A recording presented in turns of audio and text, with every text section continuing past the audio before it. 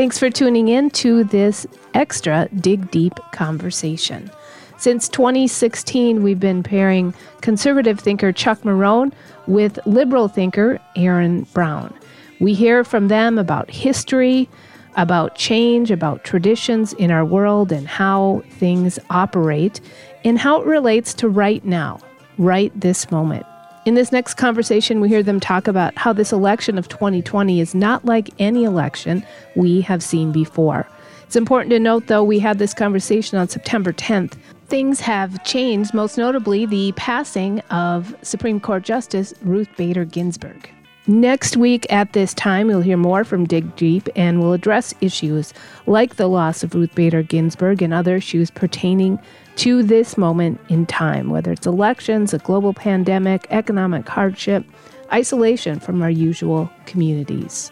Last Friday night, KAXE, KBXE, and some of our listeners participated in a national listening session through America Amplified. What became even more stark to me was how important listening is. Listening with curiosity, listening without judgment. The author Stephen Covey said most people do not listen with the intent to understand, they listen with the intent to reply.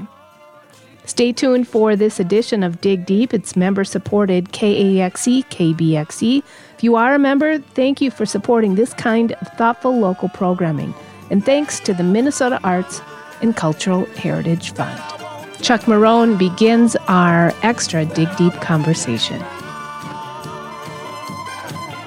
This is something that I kind of batted around, and I am genuinely asking this because I don't know. It feels to me like two things are true. One, we have no idea how to do an election with mail-in ballots. Like the idea of within a short period of time deciding to go to an election where you would have all mail-in ballots, or, you know, doing that on a national level where, can you imagine Florida doing stinking mail-in ballots? I mean, they can't even do a normal ballot in a normal election. The idea that we're going to have a credible election where mail-in ballots are a sizable percentage of the actual vote, to me seems like an insanity. I think what is also true is that there are efforts to make voting less accessible, make voting more difficult, and that has benefits. I think you could argue it has benefits for Republicans if they can take voters who are low information voters or passive voters or voters who have two jobs that they're working on election day and can't make it, that there's a benefit for Democrats, the more people who turn out to vote. It seems to me like both of those things can be true. And I really don't know how to reconcile them, because I hear one party telling me this won't work, it's chaos, it's terrible. And I hear another party telling me it's an injustice and it's horrific if we don't do this and we have to do mail-in balloting. And I'm quite sympathetic to both arguments while being skeptical of both arguments simultaneously. What am I missing? Well, I don't know. I think it certainly could be true that national mail-in election that hasn't been thought through would be disastrous. We don't really have that. We have a state-by-state election, and certain states I think are going to be just fine. I really don't have a lot of worries about Minnesota, for instance. I don't, because Minnesota has a mail-in rate last time that broke a record in the 40-ish% rate, and they're saying it could be much higher this time, maybe 60%, but the procedures really wouldn't change. So like a state like Minnesota, not worried about it. There are 6 states that do an all mail-in ballot anyway: Utah, Oregon, a few others. Not huge states, but Oregon and Utah have big. In terms of the only election that matters, the only race that matters, those states don't matter. They won't be that anyway. close. They won't be that close. I mentioned the two of them just to point out that it's not just Democratic states that have embraced this. There are both cost savings and mechanical, logistical things that are actually superior to mail-in voting, and your participation rate is generally higher. If you agree that that's a good thing, it's a good thing. But what we've had, and this was perhaps deliberate, I think it was at least half deliberate, was this slow-moving train coming down the tracks that was, okay, we're in a pandemic. When we finally grasped what that meant, it became evident that it might be safer to vote by mail or by absentee ballot. For a lot of people would certainly feel that way.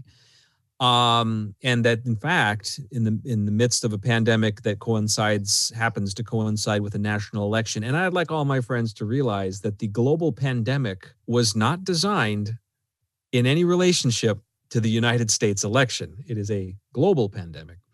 But that being said, the pandemic. Oh, really? The pandemic will. Trump? Yep, the pandemic will disappear as soon as the election's over. Is a common trope that I hear, and so I'm going to dismiss that out of hand, but say that a lot more people are going to want to vote by mail, not just here in Minnesota, but in any given place, and a lot of states, for various reasons, often political, as you say. If the second thing you say is true, that there are efforts to keep certain kinds of voters from voting, or just generally keep the numbers down, that a lot of places have made it difficult to vote absentee or vote by mail, as you might say, and have a lot of challenges getting ballots out, getting ballots marked and handled properly by the voter, and then returned to the correct person and place in a way that allows them to be counted in a timely fashion.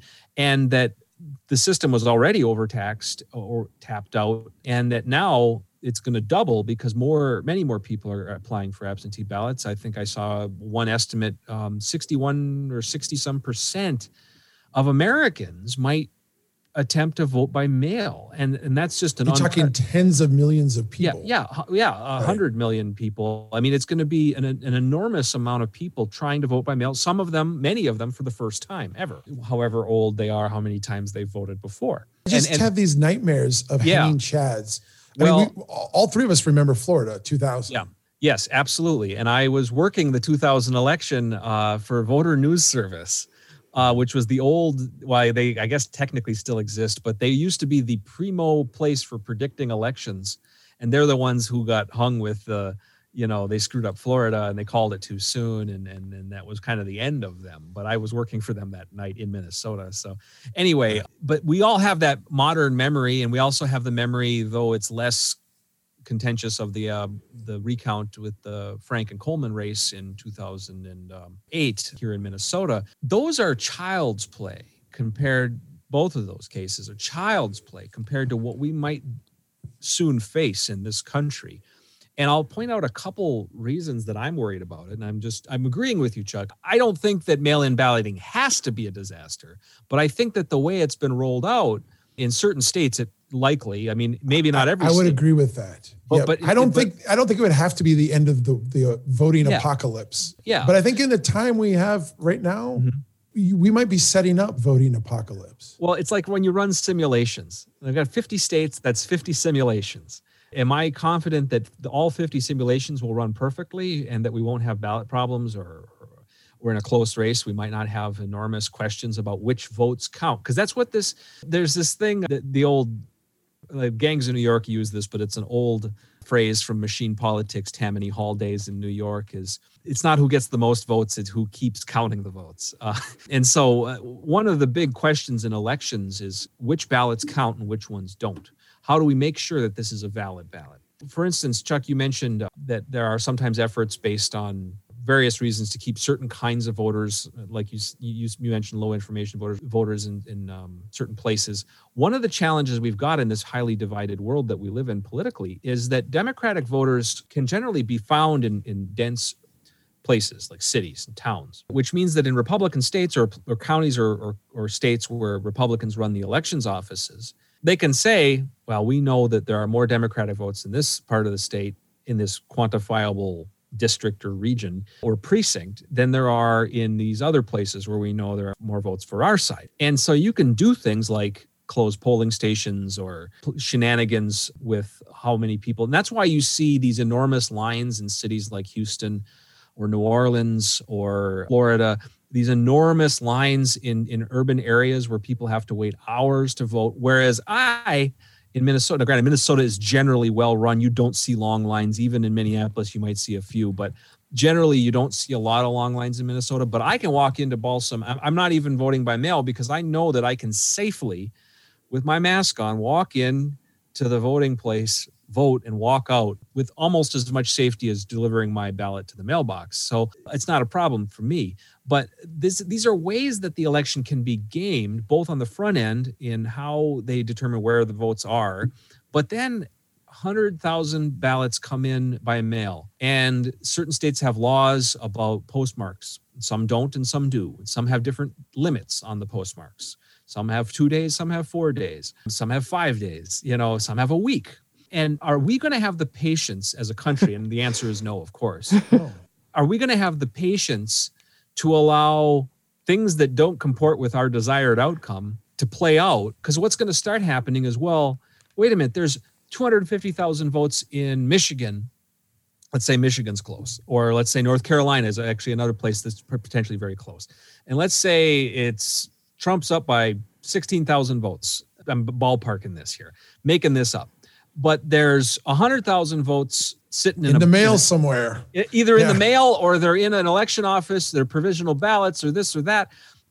And it's going to take maybe several days to figure out which ones are valid and which ones maybe were replaced at the ballot by people who voted in person. And there's a way to do all of that fairly and justly and equitably, but it'll take 6 days. I mean, how long before the Supreme Court gets involved? How long before emergency injunctions are put out by Republicans or Democrats or whoever trying to game this? And that's where I think the chaos will come. It'll be in the fact that initially, and the other thing, you can see it just in the last poll of Minnesota that I just saw, they actually polled the question, are you voting from home, or are you voting by mail, or are you going to vote in person? And the partisan split was enormous.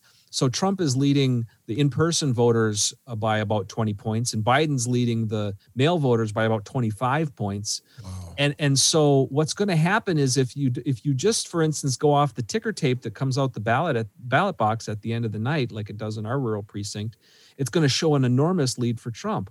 And then it's going to get much closer as the other votes start coming in. And eventually, as the vote gets closer, and eventually, let's say Biden likely will pass Trump at some point in Minnesota, do we have any belief that there won't be at least an attempt to show, oh, that's just chicanery of the grandest sort? Can you believe this? That Biden is stealing the election? Because I know they did it with Al Franken when he passed Norm Coleman. That was 12 years ago when we all got along better than we do now. I just look and who won the Iowa Democrat primary? The caucus, we don't know. I mean, we'll never know. I still don't. Yeah, we'll never know. Oh, they never announced that? No, they basically called it a tie between Buttigieg and who was the other one? Not Biden, but Warren. Maybe Warren. And they just never. They just said, "Sorry, it got screwed up," and we'll never know. I mean, what if you have? Mm-hmm. I mean, this is where. Let me give the opposite. I think the horror stories of Coleman, Franken, and I agree with you. Like if a whole wave of blue ballots come in a week after the election, Republicans will be up in arms. I do think that my recollection of the 2000 Hanging Chad episode was that the Democrats started to get into what was the intention of the voter? Mm-hmm. And clearly if they marked Pat Buchanan, but then all Democrats, they actually meant to vote for a Democrat for president. And so we should, reverse that because the butterfly ballot was screwed up. And when you start, I feel like Franken Coleman, we resolved, and we largely resolved because Franken and Coleman were we have a credible process. Here's what the outcome was. It's really too close to call. It's kind of a coin flip. We could recount this again for a third time or fourth time or whatever we did, but we're just going to call it, we're done. Yeah. And I give Coleman credit for basically saying, I'm conceding and we're going to move on. No one's going to concede at the presidential level. I don't see Biden conceding. I don't see Trump conceding. Even if there's a clear winner, I doubt they're going to concede. I don't know if they're exact equal comparisons, the Biden philosophy on this and the Trump philosophy. I think the Trump philosophy has become a little a-democratic in its thinking. And I say that not as just an insult, but they've done some things that indicate that they're all about political power more so than a specific method of attaining that power, a democratic method. I think that I would agree let me put it this way. Yeah. I think that if Biden wins by a margin that is not really disputable, Trump is more likely to question that than if Trump won by a margin that wasn't really disputable. Sure. Biden would accept that. That I agree with. I think if the margin is close, all bets are off. And I mean, I think you're going to be in a knife fight. And because it will be easy to say in any one of several states, well, there's votes that weren't counted, or that votes were counted that shouldn't have counted, or whatever you want to say, or the mail was screwed up, because we've been talking about that for months. And this is already baked in, because people, and the mail-in votes, were they counted right? What about all these ones that are still in the mail? Was that deliberate? So the point being is there will be questions, I think, regardless of, like you say, regardless of the outcome. Like you say, I think if this is a blowout for Trump, if Trump wins the popular vote and the electoral vote, for instance, in any fashion, I think you have to say, okay, fine. Democrats just aren't the type to make up a reason to oversee both of those. But for instance, there's certain things that we know are true. Likely Biden wins the popular vote. I feel like 95% certain of that. I do too. Because of the margins, at the very least, the margins in California will do that. And other large states and cities. And so we sit here knowing almost with some certainty that will happen, but what we don't know is the outcome of the Electoral College. And given the kind of climate we've been in, and the kind of thing, and is knowing that the next month and a half will be ratcheted up higher and higher with each given day, there will be events, staged or not, that rile up our blood and make us angry, and those will be exploited by various parties. So this is all happening. And so people will not be in the mood to come together by the end of this any more than they are at this precise moment. I'm more concerned about the fact that this could turn out in a way that at least we could agree on the outcome if we were patient and waited for North Carolina and Pennsylvania and Florida and everybody else to do what they're legally bound to do, and wait for you might not get the result of Florida, for instance. We won't get it election night. We might not get it the next day. It might be the third or fourth day. And if that's the case, and Florida is the flipper one way or the other, like it was in 2000, do we have the patience to keep our poop together? I won't even swear. Will we have the stuff to keep our stuff together in that climate? I bet that the people don't have the patience, and that there will be a strong push to show demonstrations and to complain about this or that. Now, I do think that we're looking at a situation where some of these states, the upper Midwestern states, Michigan the exception, Pennsylvania possible exception, I think we'll know Minnesota by the next morning. I think we'll know Wisconsin by the next morning, one way or the other. And so there might be a trend that at least tamps down the worst instincts towards nastiness, but maybe not, I guess to me, the whole like CNN ratings, the Fox pundits are uptight about. And I don't think you care about that either. The thing that gets me uptight is, are you sending this to Supreme Court to resolve? Which to me seems almost inevitable. That something will go to the Supreme Court, yes. Something will go to the Supreme Court and say, should this count? Do we accept this? It's hard to see how that gets us to a legitimate outcome. You look at 2000, and for Bush's entire first term, he was an illegitimate president. And I actually think that for the most part, it was kind of played by the rules, and it came down to a coin flip in Florida, and he won it. And I never understood the four who voted against that.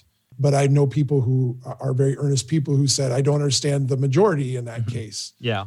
So obviously, this would be vastly more contentious, infinitely more contentious. And to me, having it go to the Supreme Court seems like the worst possible outcome, with the only other possible outcome being worse in terms of our democracy is it going to the House of Representatives, which would in some ways make the decision clear, but it would make it clear in the same way that the Supreme Court deciding 5-4 would make something clear. That's Chuck Marohn, our conservative commentator. He and Aaron Brown, our liberal, are speaking about the elections of 2020 and how different they are than in years past. They will continue that conversation. Don't forget, we taped this conversation earlier this month before the passing of Ruth Bader Ginsburg, Supreme Court Justice.